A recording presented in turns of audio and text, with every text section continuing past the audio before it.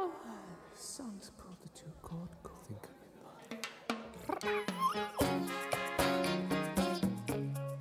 It's the Holy Hour Podcast, the All Cure Podcast. I am not Dave Kendall from 120 Minutes. I'm Gavin. I tricked you. Welcome to the show, everybody. Hope you're all ready for some cure talk and doing well out there. We got a wonderful string of shows, actually. A couple of themed ones coming up here in the next few weeks that touch back more on the anniversary of Wild Mood Swings. 25 years it's been since this highly debated album came out and caused such a ruckus in the Cure community out there. It's just too wild for all of us to handle on a daily basis, I guess. But we're going to get into it all again. Something I've been meaning to talk about is this magazine from DEK that came out fairly recently. I wanted to give everybody a chance to get it, though, and read it. And so I'm not totally spoiling everything, but I'm going to spoil some stuff. So we're going to get into the magazine this episode and kind of go over some of the highlights from there and some tidbits that we pulled from this wonderful magazine that hopefully everybody has by now. But before we get the show rolling, I want to kick this one off with a big shout out.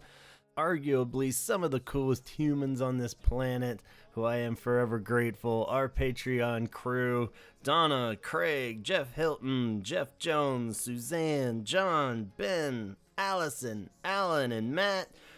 And of course, straight out of Apple Valley, California, Scott Kruger, co-host of the best Star Wars podcast in the galaxy. It's called the Sarlacc Digest, and you can check it out and watch it on their YouTube page every Monday night at 8 p.m. Pacific time, where they hash out all the latest news and rumors and line talk for everything Star Wars related.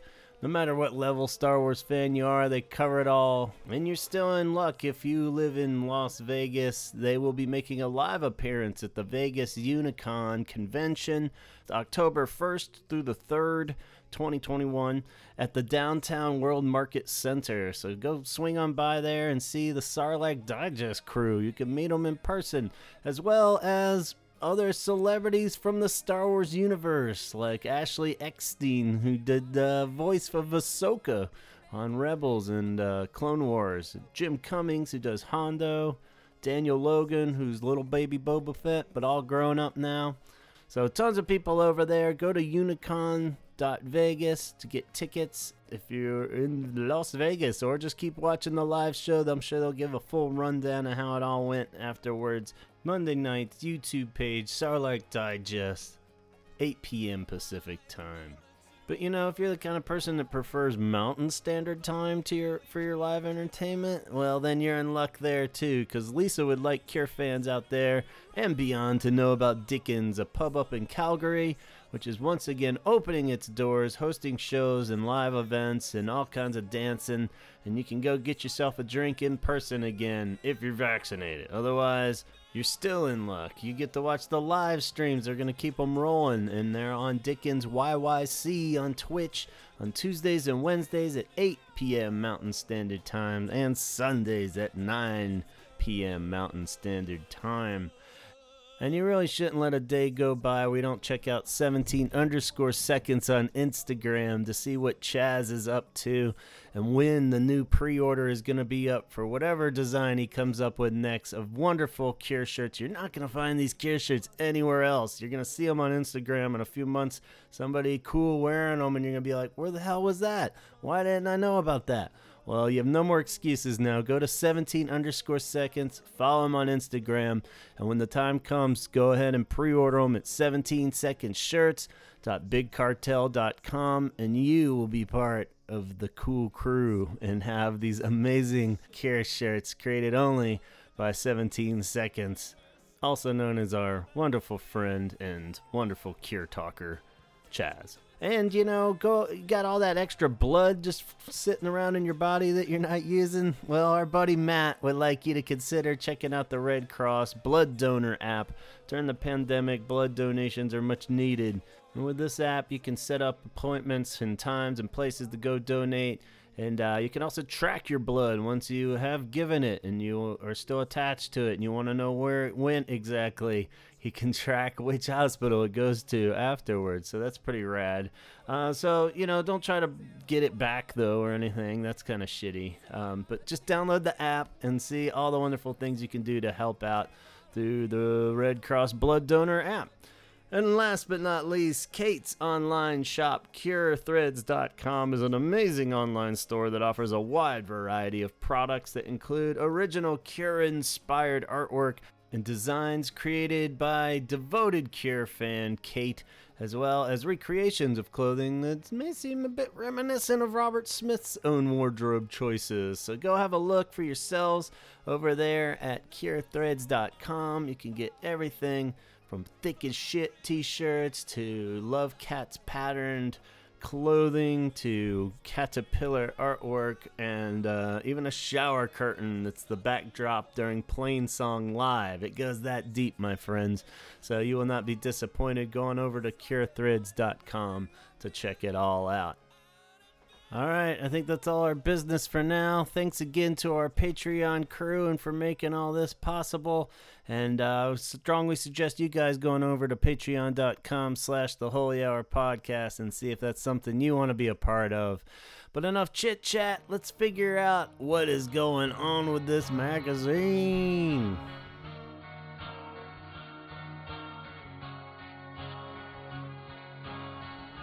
All right, so what do you say? We dive into this thing here, this DEK Magazine that has hopefully arrived for everybody that ordered it at this point. I believe it was about July, right, when this came up for pre-order. It was around the same time as Record Store Day, and I kind of made a deal with myself since I didn't get the picture disc of Wild Mood Swings because I already have it. I don't really care about the picture disc as much. I already have it on vinyl, meaning just a regular version from back in the day. I lucked out and actually bought that one back in the early days. So, I didn't really feel like I needed to buy the picture vinyl, but I didn't want to miss out on all the action. So I was like, well, I'll order this magazine, this slightly expensive magazine, especially as you get it shipped over here to the U.S., but it's a UK magazine. I believe it's issue 3, so they've only done 2 other ones. But it's pretty rad. I was impressed. It's oddly shaped. It's about a perfect square. So about a foot on each side, I would say. Nice thick cover here and nice thick pages. Great photography all through the whole thing.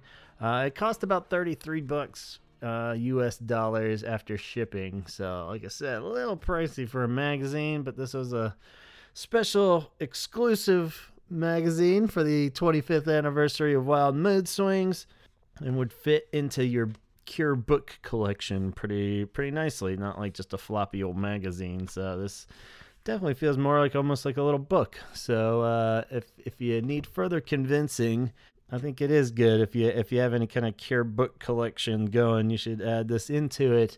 I totally feel like it was worth it. I am going to probably spoil a bit of this. If you haven't ordered it and don't want to hear it, hold off, go order it. If you've ordered it, let's see if some of these thoughts line up with yours, because I'm kind of just going to ramble through some of the thoughts that, they do a real good job in this magazine of kind of telling the backstory that most of us have heard a bunch at this point, but at the same time they kind of breeze through what was going on with the recording process of Wild Mood Swings and kind of paint the picture of the times and all that going on while they recorded it, where the Cure was at, but they don't dwell on that too much. And then half of it is a really cool exclusive with Robert Smith himself, present day, reflecting back and his hindsight thoughts on Wild Mood Swings in general. And then there's a really cool track by track kind of section where he goes through each song and kind of says what he liked about it, what he doesn't like now, and it's kind of a fun revisit for Robert of the album.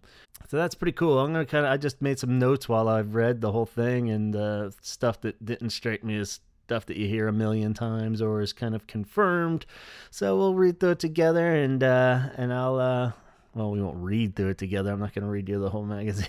But yeah, so I'll tell you some stuff that stuck out to me and I thought were kind of cool. So like I said, if you're not gonna buy it, listen up. Otherwise, we'll see if it matches up with what you think. But I do totally recommend buying it at DEKMag.com.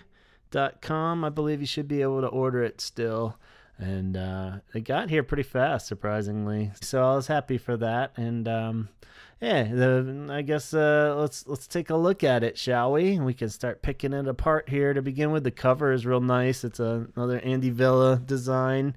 Has the little panda bear head of the toy that they get into in the descriptions. And it's cool. It's got the little panda bear head on there from the 13th single cover. And just a cool design. The photography is really awesome. A lot of this aren't really pictures you've seen a billion times. Looks like the majority of them are done by Paul Cox photos. But then there's a few just kind of candid ones from the recording sessions and stuff from Robert Smith and Steve Lyons collections. Let's see, the whole magazine is pretty much credited to, writer Rachel Goodyear. So I'm pretty sure she's responsible for the full writing of the article, which does deserve credit because I thought it was written really well, where it doesn't, like I said, dwell on, just rehashing the history that we've heard from, Never Enough Book or wherever your sources are that you go, or the different magazines that have just kind of said the same things over and over. From this period, it's written really nice, and it doesn't dwell in like music journalism kind of way that can get kind of annoying sometimes. So really credit to her. Flows a lot better than like that Mojo magazine we were making fun of, where some of the writing was a bit questionable. But so very cool. Credit to her. And so let's dig in. Just kind of the random. I tried to group them together, but they're kind of just random thoughts, and I'll try to let you know where's a direct quote from Robert and what was me paraphrasing what Robert said. But for the most part, we'll stick to that format. So to begin with, it starts out pretty early where he's saying he's revisiting the Wild Mood Swings album for this interview and such, and he says that there is a reissue planned for Wild Mood Swings. It's a couple years down the line, and so what would that be, like 5 years from now? Maybe would be, if he's not doing the 25th anniversary. I don't know, maybe they won't be dwelling on the anniversary thing so much and just re-release it. Maybe like right after the Wish one that will come out next year, we'll get this one, but here I go again. So who knows? But he says there is a reissue plan down the line then later, and he says that there are 7 songs that haven't been heard in any kind of format, because there are demos of this that kind of float around out there. If people aren't familiar, you could somebody's probably uploaded them to YouTube and such at this point, but there are demo versions of a lot of the songs on this album that are kind of like the deluxe reissues, where they're usually just instrumental or slightly different feel, or just first take kind of versions of them. Nothing drastically different, but I'm sure they would be on a deluxe reissue. But these 7 songs that we'd never heard, normally be like, well, I don't know, is that really much to get too excited about? But at this point, when you look at the B-sides of Wild Mood Swings, and so obviously, and this is something that's going to come up constantly and has always come up with Wild Mood Swings, is the song choice and what this and the decisions made. So in a sense, that's good news that there's 7 songs out there that we've never even heard, judging, like stuff just got picked and shuffled, and there could be some gems in there still. So who knows, fingers crossed. But that's kind of cool to know that at least he's at least the first step of mentioning it for the next 20 years, and then we'll see. I mean, obviously the Wish reissue should come out probably before this, but let's not go there. All right, so reissue coming down the line. Says, while doing this, Robert Smith also mentioned he's been compiling thoughts, and this is a direct quote, compiling thoughts for a biography, but at this point has only made it up to 1993. Basically, he was saying it's been fun revisiting this album because he has been going back through everything, compiling his thoughts for a biography. And he just kind of mentioned that in passing, where it's like, I don't know if he's meaning the Tim Pope documentary thing, if that's still even a thing, or if it's a full-on book at this point or what. But apparently he's compiling thoughts for a biography, which is also like, okay, so that's what you're working on too. So that's cool. But he's only up to 93, so he hadn't really gotten to Wild Mood Swings thoughts. So they're all kind of fresh off the top of his head while he's doing this interview, it sounds like.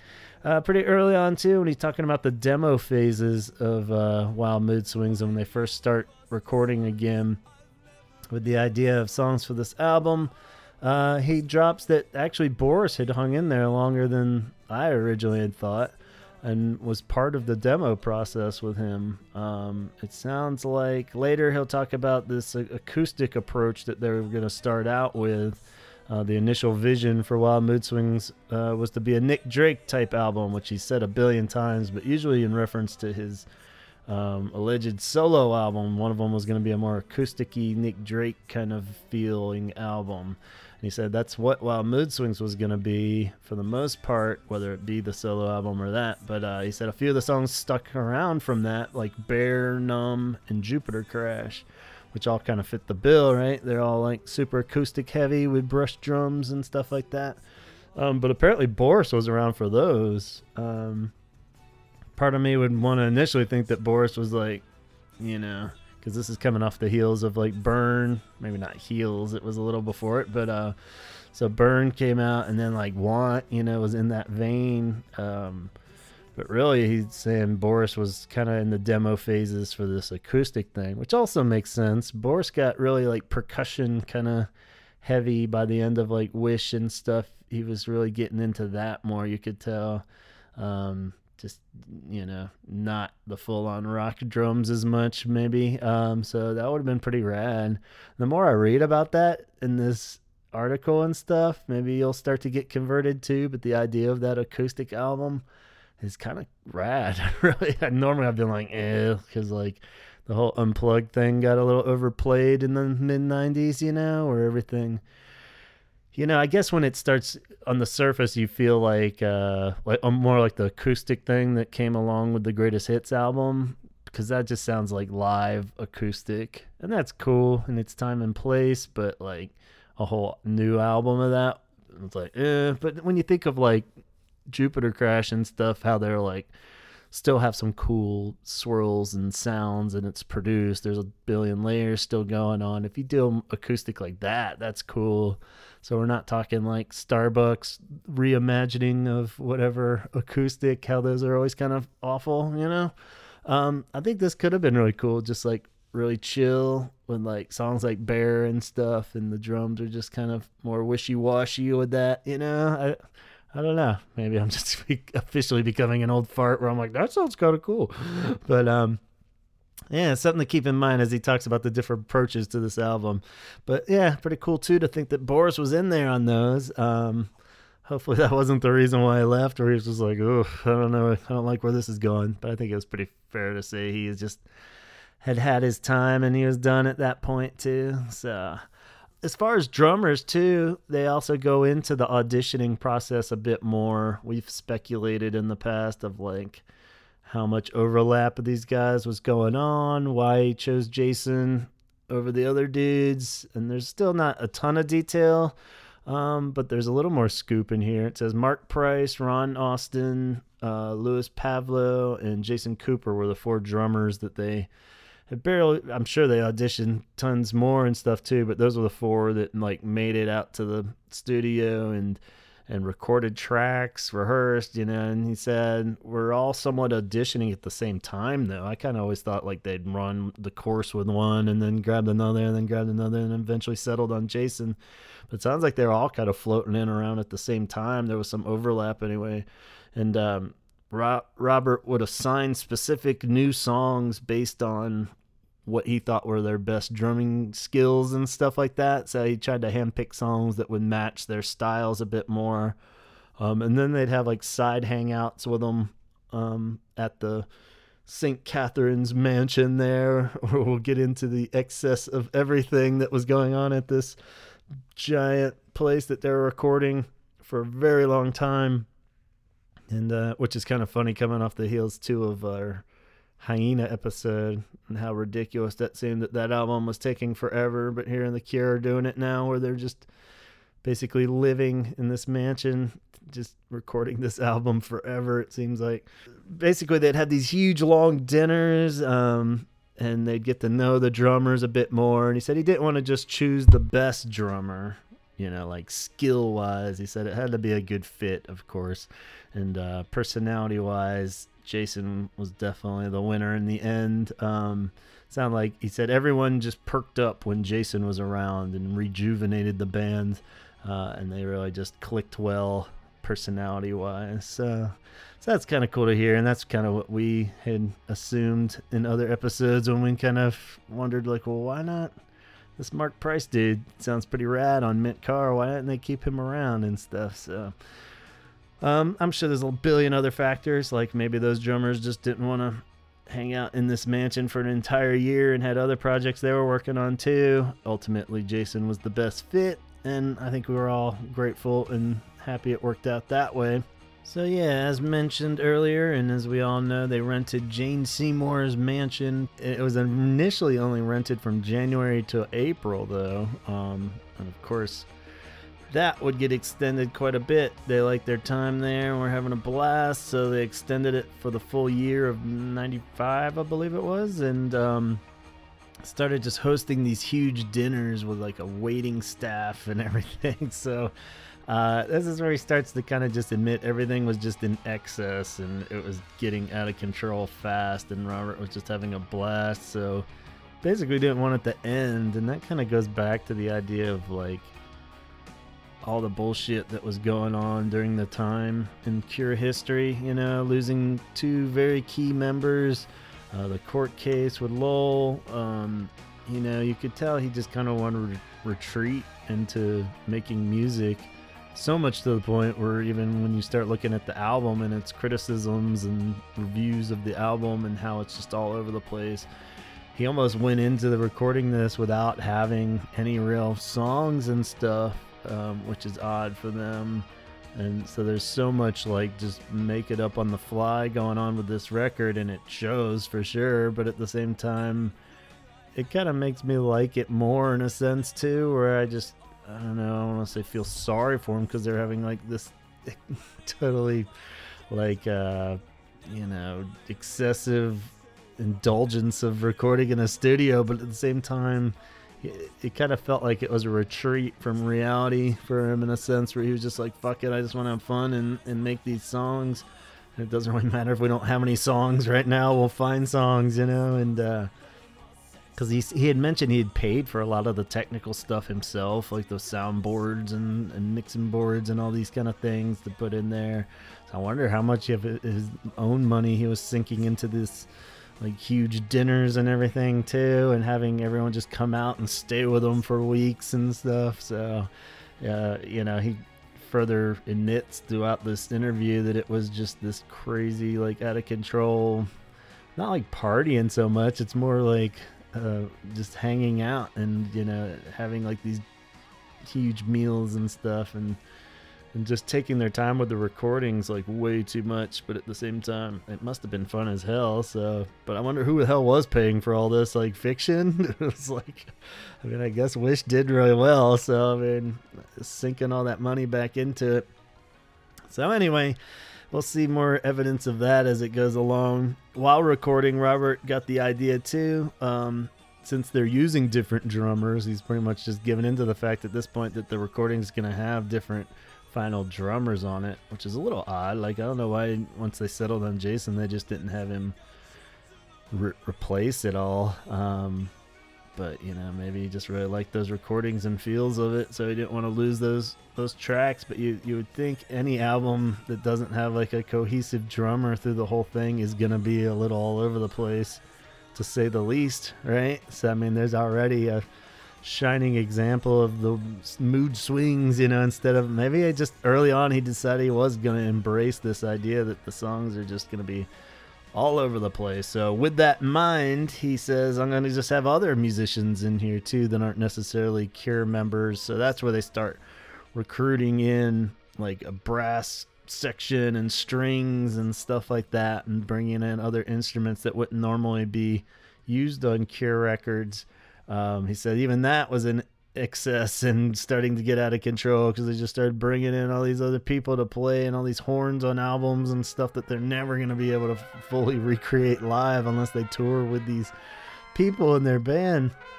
So even the bass guitars and the guitars and like the core instruments, he said that they would just set up different, like 3 different rigs for each instrument, all in different rooms around the mansion because it was so huge they could do that.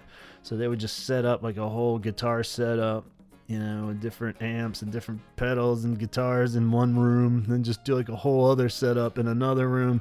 That way he could hop around from room to room doing whatever sound and then pick the best one. But I mean, good God, that's why it took so long. If you're doing that kind of thing for like basses and stuff too, it's like, geez. So yeah, he was really just trying to embrace this whole making it different, let each song kind of go in its own direction. At this point, I think he had given in and signed on to the idea of the Wild Mood Swings non-concept. He said he wanted the whole album to feel like a singles collection. So, you get the idea there, which is like, okay, I almost get that, but he's missing the catch that the songs have to be, Cure singles caliber. And as much as I even want to defend certain songs on this, there's a lot that are far from like Cure singles caliber, especially as for a whole album's worth, So the songwriting might not be there enough to pull off this idea, but that's kind of why, like when you listen to Galore or Standing on the Beach, they don't, it's a singles collection, so of course it doesn't flow the way an album would. He wanted that feel for it, but so it does hop around a lot like that, but it's like if the songs aren't singles, you can't really do that. So, nice try though. So not mentioned in this, but I believe Chris Perry finally did have to say at some point, look, it's got to be done by this date, and enough of this bullshit. You're dragging in a song way too long, probably getting them checks for all these dinners and stuff at that point. So the excess found a way to continue into the mixing process indirectly, or maybe directly too, because they ran out of time, as we talked about in the Wild Mood Swings episode. So Robert and Steve Lyons came up with the idea of outsourcing the mixes, basically, where they would just send off all the unmixed stuff to artists and producers all around, different types, and get a billion different mixes from other people to save time instead of them sitting there trying to plug away at each final mix. And again, that definitely adds to the convoluted nature of this album. He touches on in this article that a couple came out disastrous, though. They would come back to him. He said he didn't want to disclose who did the mix, but it was for Round and Round, and he said it was just horrid. It was just vocals. He'd pulled everything out except for vocals and a drum machine that they had tracked in there. And said it was just absolutely terrible, which I can imagine would be pretty bad, just the vocals and a drum machine for that song. It's funny he said that song because that's, the one I always cite as pretty much the worst track on this album. And so maybe it wasn't the mix that was so bad that was the problem. Maybe it's the song. But, maybe that was that producer's way of saying the song's terrible. Just the only thing he sent back was the vocals and a drum machine. It's like, maybe if I just butcher this mix so bad, they won't use it on the album. So maybe that producer was doing his part to cut that song from the album, and it didn't work. Somebody else mixed it. So yeah, a lot of just bad ideas, a lot that they liked, but then they would argue over the mixes between each other, and then Robert and Steve Lyons would mix a few of the songs on the album. So again, that's why it's all over the place. You don't even have the same people doing the same approach to the songs in the mixing. So that's definitely gonna be, and that's further why those singles had 5 versions of Gone on there and 3 versions of Mint Car and stuff. That's that makes sense more now in hindsight. We used to complain about all those billion singles that have one extra dumb mix on it. I'm like, what the hell's the point of this extra single? It almost seemed like a money grab thing, but it's really just it's so hard to decide on a final mix of something when you get like 15 different mixes for it. Anyway, at that point in the article, they do mention the artwork as the album finally does start to settle into its final mixes. And he talks about Andy Vella, and he says usually it is credited as Andy Vella and The Cure when they decide on a concept for the art design and stuff. He said, but it's usually, he's just being nice. Robert, again, it's always Robert and Andy. The band usually doesn't have any say. I mean, he doesn't really make it sound like he dictates it. Like maybe they don't even care or want to really put in any 2 cents, but he says it's usually him and Andy. Doesn't really mention any of the Pearl angle too, but I guess he's talking more recent stuff. So the concept of the art came from Robert's old toys, so those were his old toys, and he said he brought the idea to Andy, and Andy ran with it, and they liked it a lot, and I do like it too. At least it's probably the most cohesive aspect of Wild Mood Swings is the actual artwork and how they all fit in the theme, unlike the album. But he liked the split-faced clown the best because, you know, it kind of symbolizes the split personalities of Wild Mood Swings and stuff. So the clown got the cover image. Robert wanted it to be a negative, though, and I believe that's the image that's on the picture disc, they said. I didn't get it, so I don't know. So, but I believe that I've seen that before in like ads and stuff too. It's like a negative, wider shot of the little clown toy, I believe. So, so they did. Andy didn't though, so they went with a close-up shot, which I like is a little more vague. You don't know what that is exactly on first glance. So the mixes are done, the artwork's done, the album comes out, the tour gets a mention too, and just how that was kind of in excess too, and a little massive, overly done. He called it the evil Disney theme of the broken down roller coasters and such. But he's like, yeah, even the tour was a bit over the top. 15 trucks, 55 crew members. He called it a financial disaster. I don't know if that's all in reference to the production side of it or, as we all know, at some point on that tour, they start having trouble even selling the tickets and stuff, which is just mind-boggling. But it happened, and I remember it being really cool though, going to those shows. I remember the set looked really awesome, but technically another idea that might have fallen a bit short in the grand scheme of Wild Mood Swings, and maybe Robert being a little disconnected from the world at that point, trying something like that. So quickly, Robert also realized how hard it would be to play a lot of these songs on the tour and live. So I'm sure he knew it before they actually started playing it, but at the same time, he admits that, that kind of hurt some of the songs because he couldn't really do songs like 13th and Gone, right? A lot of those just don't sound right with like synth horns or a billion vocal tracks and stuff thrown in there because it was just such a hugely produced album with so many parts. So he feels like that kind of hurt the live shows because they wanted to play a lot of these songs live, but they just didn't translate. So he says the good and the bad of Wild Mood Swings were the same things, basically. He says, I was just enjoying myself way too much. I should have made 2 albums in this time, the acoustic one, and then made a wild, weird one after that. So yeah, which does make more sense when you look at it. It's a little funny when we know the current context of The Cure, and here he is even with an album that came out in 96, and he's talking about multiple albums and how he should have done this. And so maybe if he had modern thinking going on, that probably wouldn't have been a good idea because he'd still be working on them. But it does make sense on the surface because they lost focus going into the recording of this, where it did start out with that acoustic thing, and it sounded like that made it a lot further than I thought. If Bear and Jupiter Crash and all were kind of stemmed off of that. Probably should have just stuck with that direction. Since you do have a 4-year gap going, I mean, obviously you had other stuff going on and the band was falling apart and reforming and stuff like that.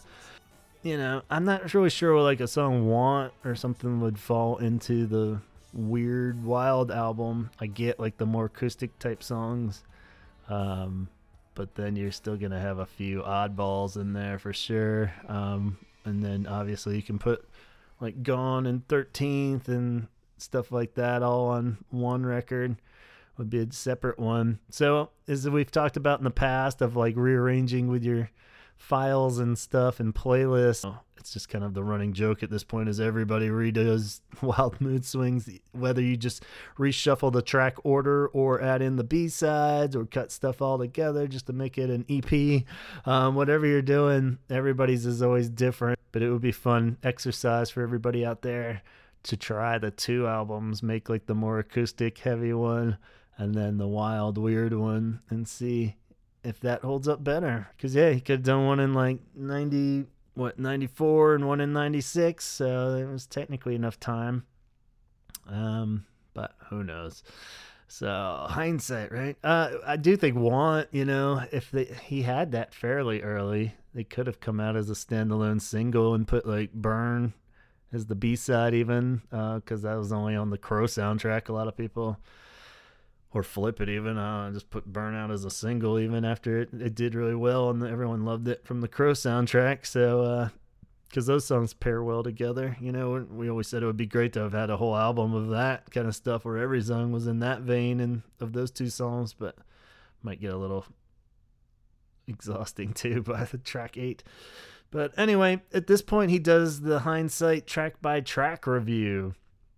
So this is cool. I wish he had this for like every album. It's kind of like a lot of those cool things you read on Cure News, where it's like just quick thoughts of at the moment, with Robert, it's going to change from week to week, but kind of neat to just have an official opinion that he's given each song as he goes through it and is listening back to it. So I'll just read you the highlights I jotted down and see if his matches your opinions of these songs, since everybody's got opinions on Wild Mood Swing songs for sure. So, but like I said, it's funny because everyone will make a different version of this album, but everybody's is always different, like the people that are like, oh yeah, that's the absolute worst song they ever recorded, but it'll be a different one than somebody else chooses on Wild Mood Swing. So that's another weird aspect of this album, is that it really gets strong emotions from people, but they're never 100% match up. I feel like everybody's final mix of this album would be different.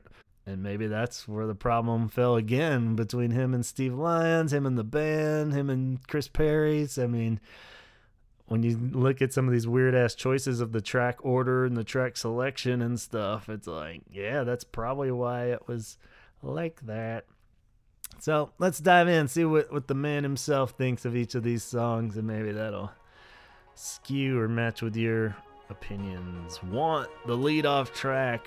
The first post-acoustic session song, he said. So once they kind of officially dropped the idea of doing the acoustic album, they rocked out with Want, and sounds like it. It's pretty badass, in the vein of a lot of epic, cool, slow-building rock Cure songs. Robert Smith says it's still one of his favorites from Wild Mood Swings, so we're all in the same boat there. He says it always gets a good reaction live, so that helps, especially when the strings kick in, which is totally true. Confidently say it without looking at any actual numbers, but the most reoccurring song from Wild Mood Swings in the live sets still. Most of these will not survive past the Swing tour as far as being played. You never know with The Cure. They could pop up anytime if they ever tour again. But for the most part, I think this one is still a pretty good chance that this would pop up in a set. So, and rightfully so. One that won't probably ever pop up again, and I don't think anyone's going to really complain, is Club America, track 2. This was based off of a Simon bass line. And he said it's a nod to Bowie, and it's a fundamentally flawed song. So he says that he was going for a Bowie-esque voice on this album, so that makes sense. He always used to say it was his American voice, that kind of piggy in the mirror voice that he does, sometimes. It does make sense that it would be like out of a Bowie type character voice or something that he's trying to do. It makes me understand the song a little bit better, maybe. But it still doesn't. He says that it's the bridge that really falls apart on the song, and I'm not really sure which part he means of that with the bridge. Is it the stick on stars part, or such a wonderful person, really a fabulous life, that part? I don't know. Seems like those are the choruses to me, but I don't know. Either way, I don't think it's that ruins the song. The whole thing's pretty much a train wreck from the start, in my opinion. I usually try to credit the guitars for at least rocking out, but I had it on the other day, and even those are just kind of like a little over the top with the wah-wahs, and just like, what the hell is happening in this song?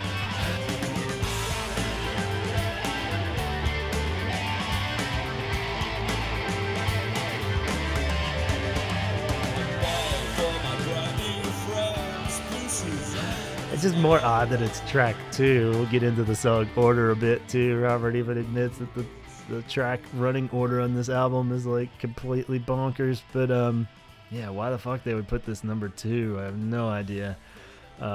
Anyway, there it is, Club America. So it sounds like he's pretty much of the same line of thinking though. Like, yeah, I don't know, somebody must have convinced him. This Is a Lie is 3, track 3. Perry brought this one in, and Robert says he still likes this one. It does feel a bit like it doesn't deliver though, because he's singing it from another person's perspective. He says that rarely works for him. If he did it over, he'd make it more like Last Day of Summer, with more like bass 6 parts and such, which I'm not sure I fully get where he's going with that, but anytime you replacing stuff with bass 6 parts, that's a good idea. And Last Day of Summer is a way better song, so yeah. I would definitely agree that he should do it more like that. It does kind of lose gas, something about like This Is a Lie, where it starts out real nice and then it just kind of just plodding along kind of thing, you know. So but funny, he says the singing it from other people's perspectives thing, because I always kind of assumed a lot of the songs that we think are these super personal songs, he's probably just reading from the perspective of somebody in a book or something.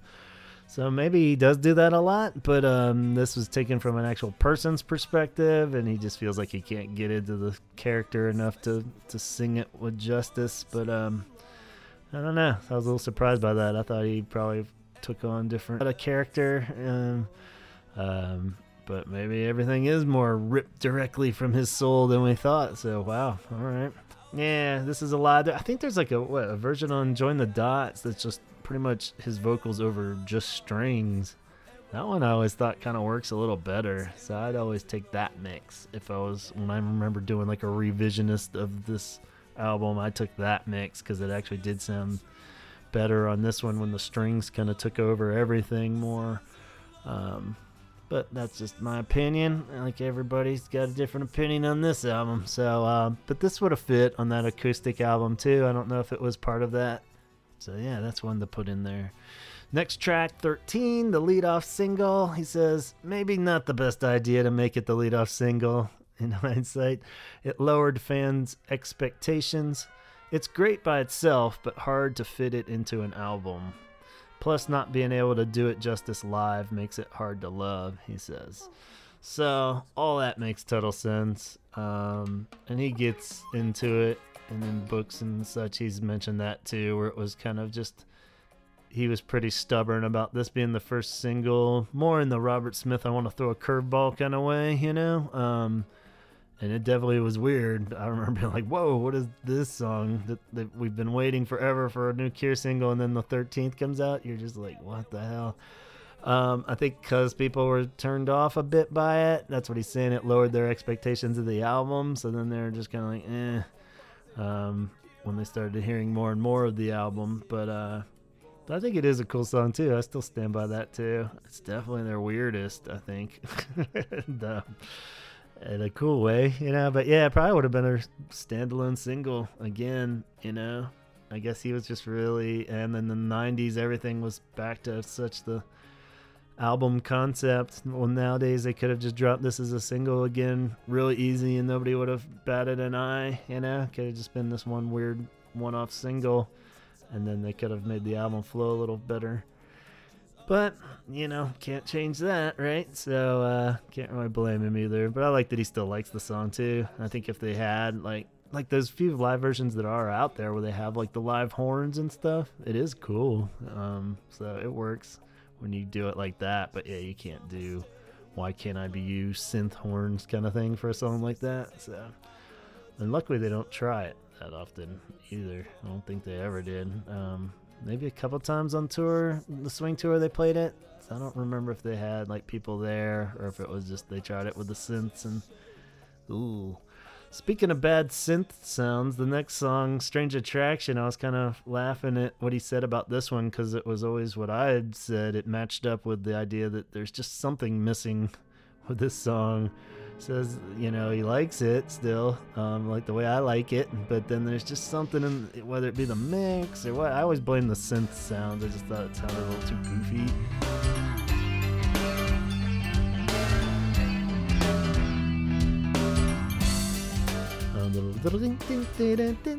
That kind of thing. I was just like, they should have maybe used like some more kind of natural organic instruments a bit more or something, but he says something was missing, 2 halves of the song, and then the second half always just lost people live, or they would just kind of glaze over and not really be able to finish the song out with him. He could tell from the reactions.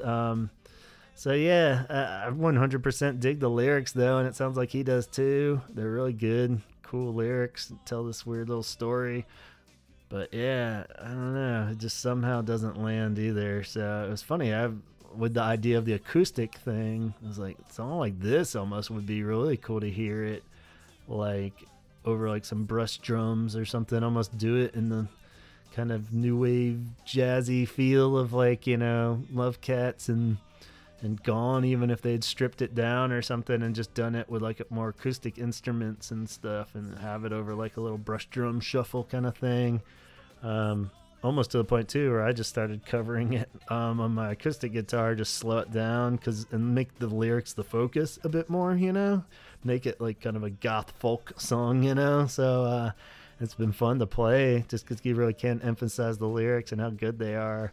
So maybe he should have done something like that. Would have been kind of cool to hear, just like strip it down more, lose all you can keep the little riff but just do it on something different because it does just sound so like, I don't know, like not the best keyboard tone choices there. Anyway, Mint Carr also originated from a Simon bass line. The bass line is super rad on this song, no doubt there, and even haters of this song, I feel like, would credit this bass line to being pretty rad. We're going to try to do an episode coming up soon where we talk about Mint Carr in general, is just a whole focus on Mint Carr episode. So that'll be cool. It might even come out before this one, I don't know. But so yeah, I won't dwell on this one too much because I'll probably repeat myself over and over, but he still stands by the idea that this is a better pop song than Friday I'm in Love, and it just didn't get a fair shot really as far as chart success or being a hit, whatever you want to call it. I'm not sure I totally agree. Friday I'm in Love is just such a quirky, fun song that works a little better. I love the song though. I mean, I like Mint Carr a lot. I feel like the lyrics are kind of weak. And it sounds a little just kind of surface level Robert Smith writing, but at the same time, I agree it should have been a hit. He says that it's not really, the band was just in the spot to have a hit in Friday I'm in Love era. At Wish there, everything was just lined up for a hit there, and they just weren't in the position to have a hit for Mint Carr, which does make sense. There's so much more to it than just it being a catchy, cool song, just where the band's at this time and place of the release. So, gotta agree with that.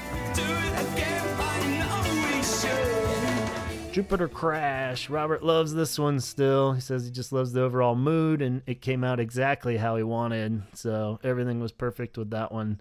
And I think, again, most Cure fans would agree this is definitely a highlight of the record. No matter where you stand on the record as a whole, I think most people are pretty cool with Jupiter Crash. Just has a great bass line, and like you said, the mood and the feel of the song is really awesome. And again, kind of puts merit to this idea of the acoustic album. I feel like if everything kind of flowed the way this song does, that would have been kind of cool. Like a dreamy, weird, layered acoustic album could have been really cool for them to put out in the mid-90s. Followed by Round and Round and Round, everybody's favorite.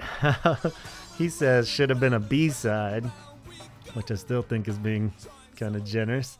Apparently Chris Perry suggested just cutting some of the tracks out altogether, but being stubborn, Robert said that this one benefited from that, and he just kept it on there, basically being stubborn.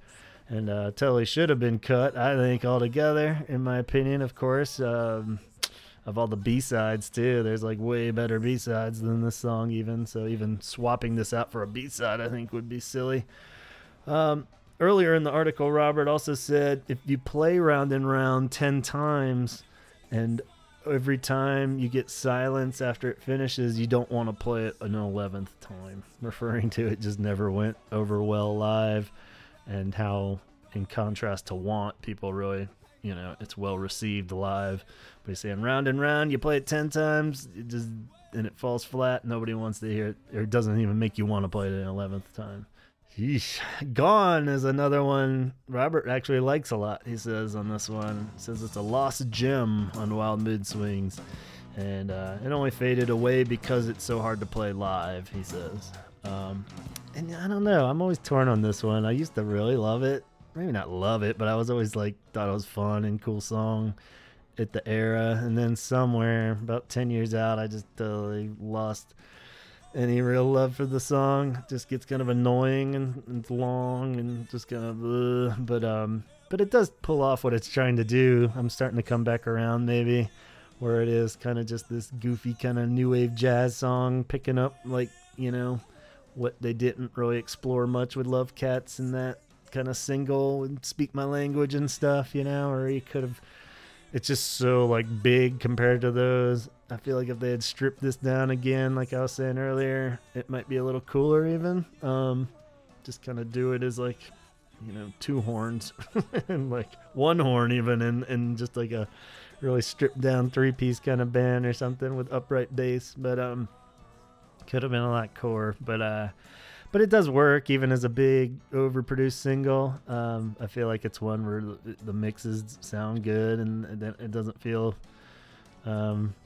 it's just such a weird song too. I don't think it should have been a single either. Maybe could have made that the B-side to 13th and just done those as standalones, because how the hell do you follow that on an album? I don't know. You follow it with Numb, I guess. This one is arguably worse than Round and Round, in my opinion.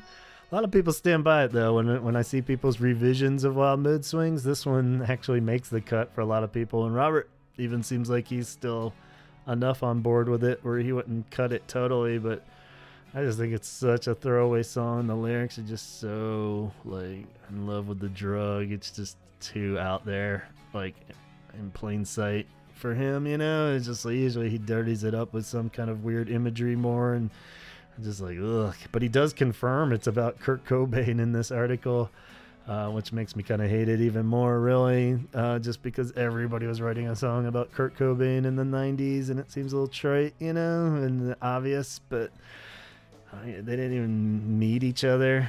It's not like they had some connection or anything. He says, he just says as an artist, they felt a connection, but he said he had forgotten how much it meant to him, actually, so maybe they'll dig this one up for the next tour or something, but I'm like, ugh, please don't. So yeah, I don't know, but he said he still likes it. What else did he say? Oh, he loves the Indian violin on it. So the strings on that. So this was another one that was supposed to go along with the acoustic album, so maybe we could make that a B-side or something on the acoustic album. All right, Return is one he was really sour on. He said this one just shouldn't have been on the album. It doesn't say anything new. It means something to me, but someone should have said no. Direct quote.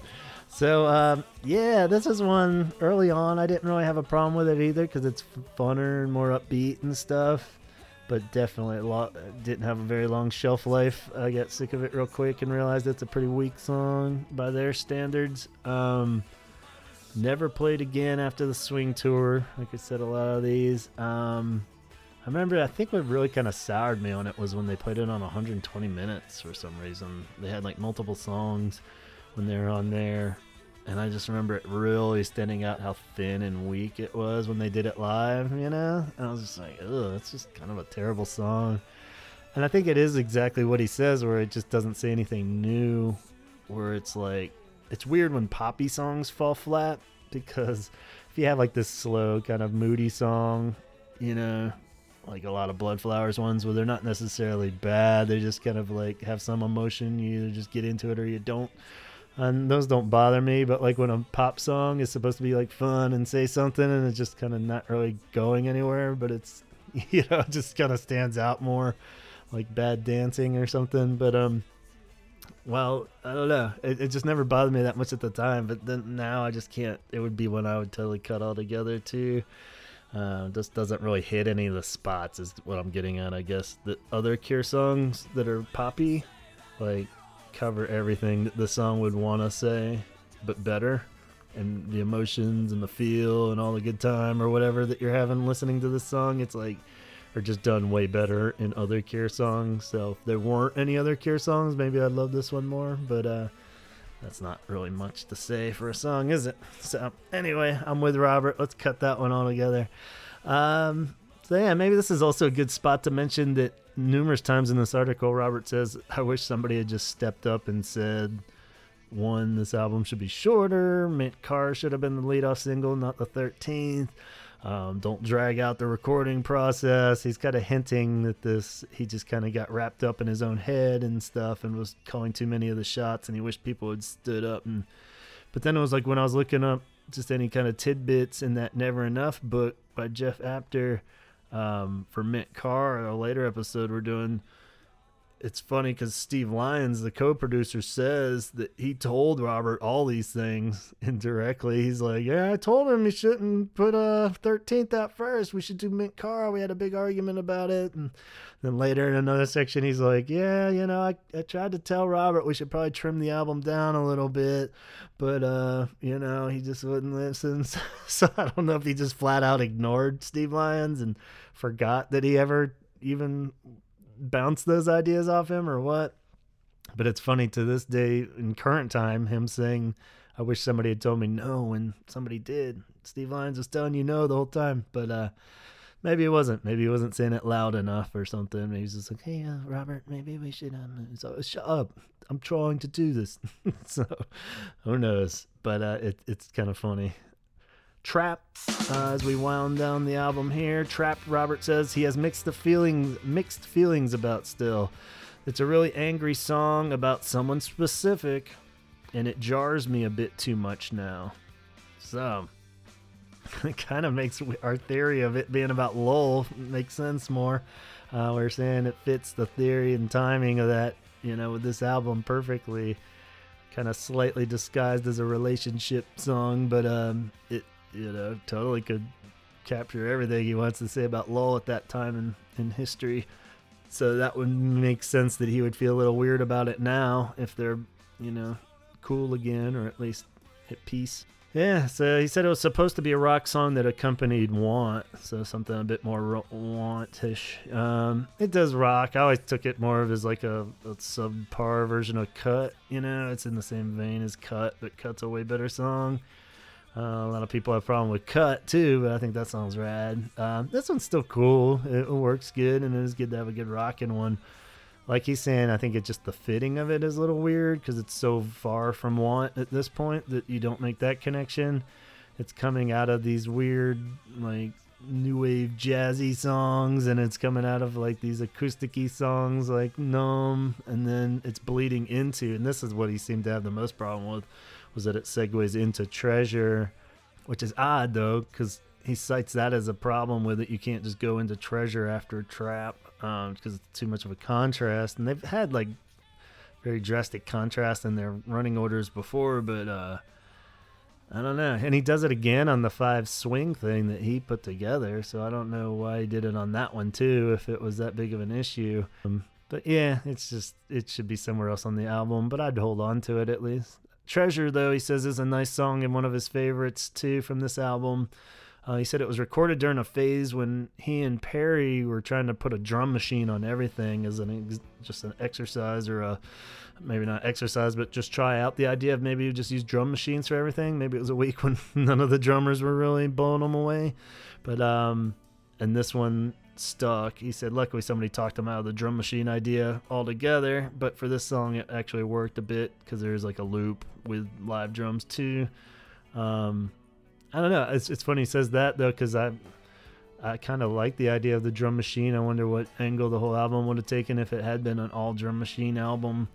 But at the same time, this one, it's as much as I love Treasure, it's probably like favorite song on the album almost, or arguably depending on the day. But the drum loop machine part of it isn't what I like about it. I always kind of wonder if that works. You know, they could have just done like a chill drum beat to it and it would have worked maybe even a little better. But I don't know. I still love the song. So yeah, like you said, he just didn't like the way it trapped. Then it just goes into this super depressing last part of the album, which doesn't really fit the fun, wild nature of the album, I guess. Going from like Treasure into Bear. And Bear, it was one of those early acoustic songs. He says it's just too long now and should have been cut down somehow. I remember reading in Never Enough, I think it was, somewhere where he was saying that they did try for a long time to trim down Bear, but it just never felt natural or right when they would cut a section out. And I kind of agree. Even though it's a long tune, I feel like it kind of does you have to play it out and hear all the agony in there, you know, and especially if you're going to keep it as the final song, I think it's fine to do that. If it'd been in the middle of the album or something, you know, that would be a little weird, but yeah, I don't have any problem with it being long. If, you know, why not, right? It's a cool song. I really like it. It's probably one of my favorites on the album too, so I think that's why I always think favorably of this album a lot more than a lot of people, is just because it ends with these 2 songs that I really love. Got something left to say. Got to say it now.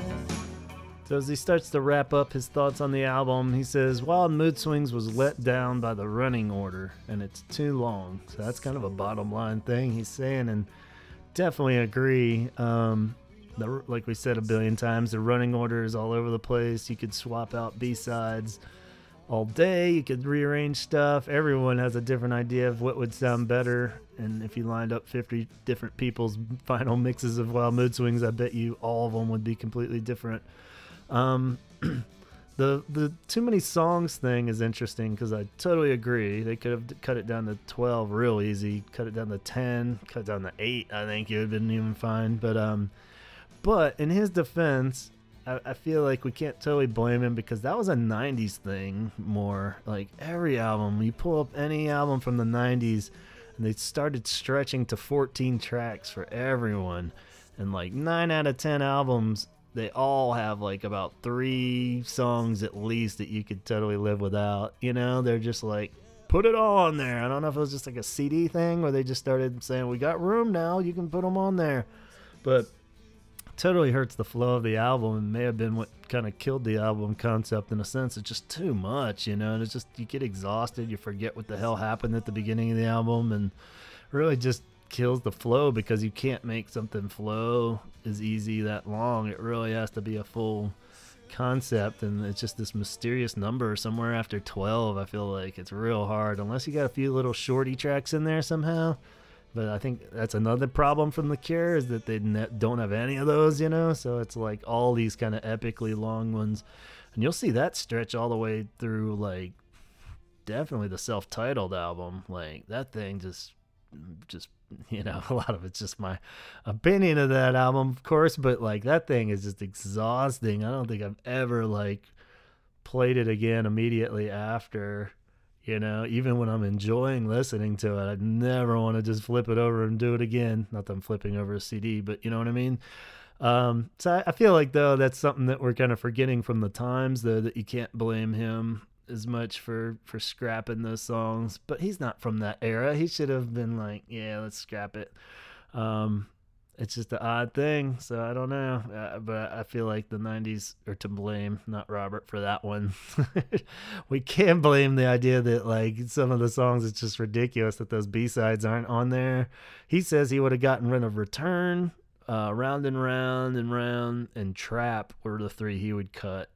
Which is so weird that he's doing this even for this album. Like, no matter who talks about Wild Mood Swings, it always goes back to, like, what songs would you swap out and how would you rearrange it? So it's pretty humorous that even in an interview with Robert Smith, he's doing it. And he says even the 13th is a bit too odd. So he's saying basically there that it should have been a standalone single. I don't know if I'd totally cut... I'd cut Return and Round. Trap, I'd probably keep on and cut Numb instead. But he says that Ocean and Adonis should have made the album, and I totally agree too. So there's 2 right there, especially Ocean. That song I adore. It's so good. So the fact that that wasn't on there is ridiculous. So when you're making your acoustic chill version, acoustic album or whatever, definitely put Ocean on there. So yeah. Lots to reshuffle. Really odd. I don't know. Another phrase that has been said a billion times between myself and Donald and anyone we've talked to about Wild Mood Swings is that there are some really amazing songs on this album, but unfortunately, there's some of their worst songs that he's ever written are on this album too. So it's odd that it is like a transition album of the later era Cure. But I think it's always one that we have more conflict with because it's still got enough of the old school connection to it where you're like, oh, I was almost there. It was so close. Maybe to some people, a lot of people just are totally anti this whole album start to finish. But I think it's, the timing of it, where I was in life, just starting college, it kind of fits with it all. So maybe that's why I like this album a little more than a lot of people is because I was like my first year of college, so I was kind of all over the place too, like Wild Mood Swings. It wasn't a very coherent time of my life. And so yeah, it kind of fits with that as opposed to like 4 years later when I'll be a little like more focused, but less enthusiastic with Blood Flowers. And that's the kind of way I felt about Blood Flowers when it came out initially. I learned to love that album a lot more, but yeah, it's crazy what 4 years time can do. As we saw that going into Wild Mood Swings, and you see that going out of Wild Mood Swings. He wraps up the article with a quote that's pretty right on. He says, "Wild Mood Swings was the last time we were genuinely off the wall when we were still young enough, just about, to get away with it." And yeah, I think it is true because this is like the last album where they just are trying everything. And I think it ultimately does boil down to that classic Robert Smith throwing a curveball that we've talked about through the whole history of this podcast and anything where you pick apart every Cure album. And at each step, when he's starting up the next one, he throws the curveball of like, whoa, you weren't expecting Disintegration after Kiss Me, were you? You weren't expecting, Love Cats and or the synth pop songs after Pornography, were you? You weren't expecting 17 Seconds even after Three Imaginary Boys.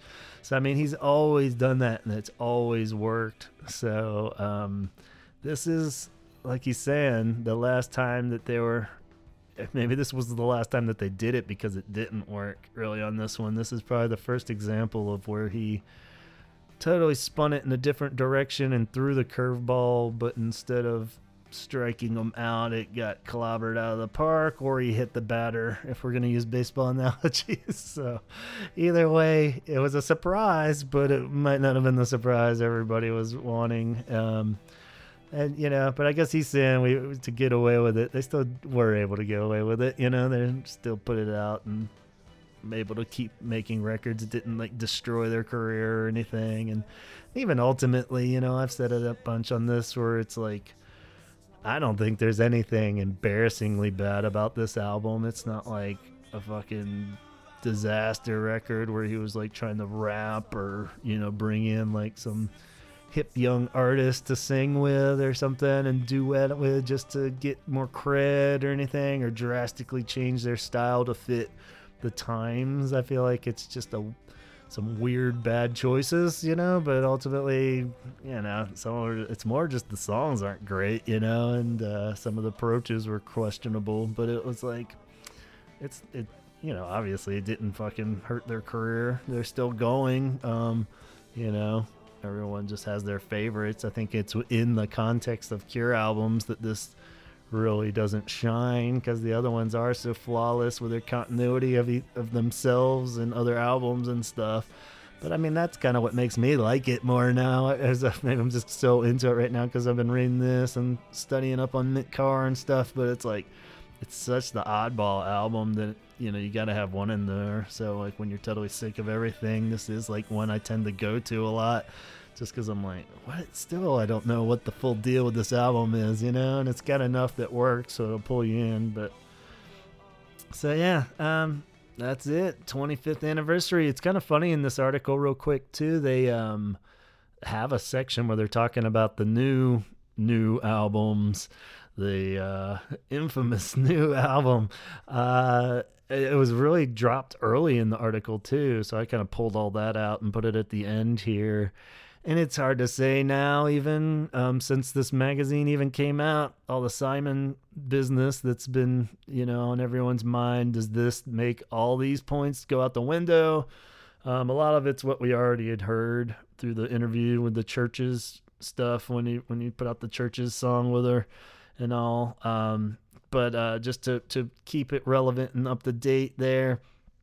5 points of interest that came from what he said regarding the new album or albums. He says, one, initially, just recapping the fact that initially we recorded 20 plus songs early in 2019, but the festivals distracted him. So exactly what we were worried about and predicted would happen. He recorded 20 plus songs after the Meltdown Festival in early 2019, but then they started doing all the festival tours and they just got distracted, like you said. So that kind of makes you go a bit, even though those festivals are rad and I was glad to see them. But, just should have stuck with that. So then in 2020, the pandemic hits. He says, I was working on them, but I wasn't happy with the lyrics and the vocals. And then I started to focus more on the noise project thing that he's doing. So this is kind of what we've heard in the Church's article, I believe was the one he said that he really didn't like the lyrics or where it was going. So he scrapped it all and was starting over on the lyrics. But then it sounds like that's where he started focusing on this noise project thing, which, he's billing more as a possible solo album. And who knows, maybe this will be the thing that first comes to light at this stage.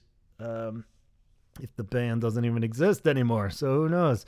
On top of that, he says, then in 2021, starting recording the vocals again, and now all that's left is for the band to play a few extra parts, which is another like, wait, what?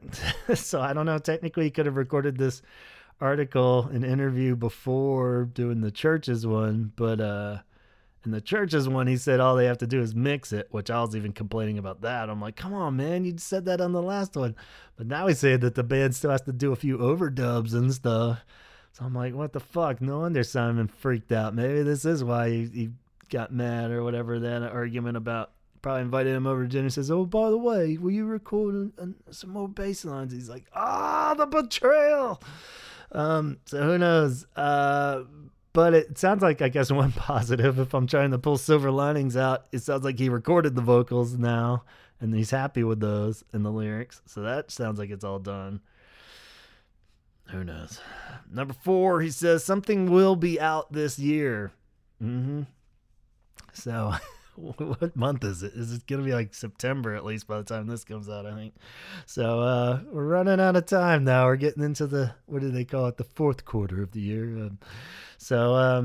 Yeah, I don't know. But he says, I think he even said, I promise at the end of that. I didn't put it in the quote I wrote down, but he said, something will be out this year. So I don't know. Sure it will. Number 5, he says, so we're still sticking to the idea. Oh, I said, so he did mention the Noise Project, the Heavy Sad album, and then the upbeat, and he called it the more immediate album. So he's still sticking to this 3 album thing that I got to give him credit for. I thought we would have stopped hearing that angle, like, months ago even. But so who knows? Maybe all three will just get dumped on us, but I doubt it. I'm kind of fascinated more about this upbeat, more immediate album. So what is that going to be? Just like a regular Cure album that's a little everything? Or, because we really haven't heard anything about that album. We've heard about the heavy, sad one. And we've heard about the Noise Project thing. But what the hell's the upbeat, more immediate album? So that's like just like another 413 kind of Dream album? Who knows? But, so yeah, that's all the scoop I was able to dig out of this magazine. Let me know if I missed something that you thought was a cool nugget that we should process in with all our Wild Mood Swings history in our brains and thoughts on the new album. Of course, who knows there. But yeah, I hope you enjoyed that. If you haven't heard it, I hope you enjoyed recapping it if you did get the magazine. And we're also looking for highlights. And I recommend, even if you didn't get the magazine and you liked hearing all the highlights here from me, get it too, so you can reread it and extra process it and get the direct quotes and stuff from him, because it's a lot better when you're reading in the article. It's a good lengthy article, even though a lot of it is pictures. I think it's like 35 pages. Yeah, 35 pages technically. A lot of those, like I said, are pictures. But at certain parts I was like, oh man, it's gonna wrap up here, and that's the end of it, and then it'll continue on to the next section, and I'm like, oh cool, awesome.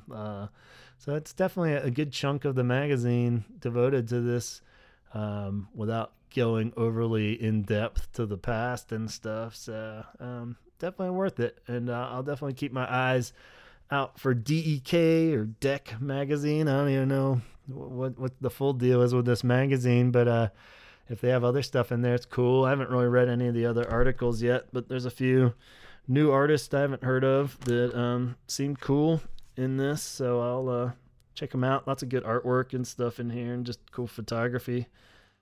But I'll leave you there. Thanks for sticking around and hearing me out, and we'll have some cool episodes coming up next, so keep your ears peeled to the podcast. There's always something on the horizon, and God knows what news will pop up between now and then. So be sure to subscribe on Apple so you don't miss any of these episodes. You just let them drop right into your little feed there. I promise I won't storm them and swamp you with them.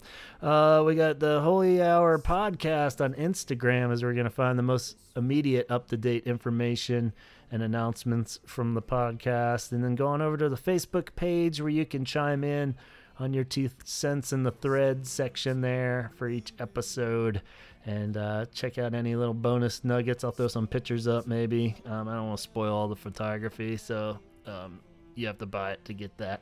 But check it out there and let me know what you think, or just drop me an email at gavinconnor@gmail.com.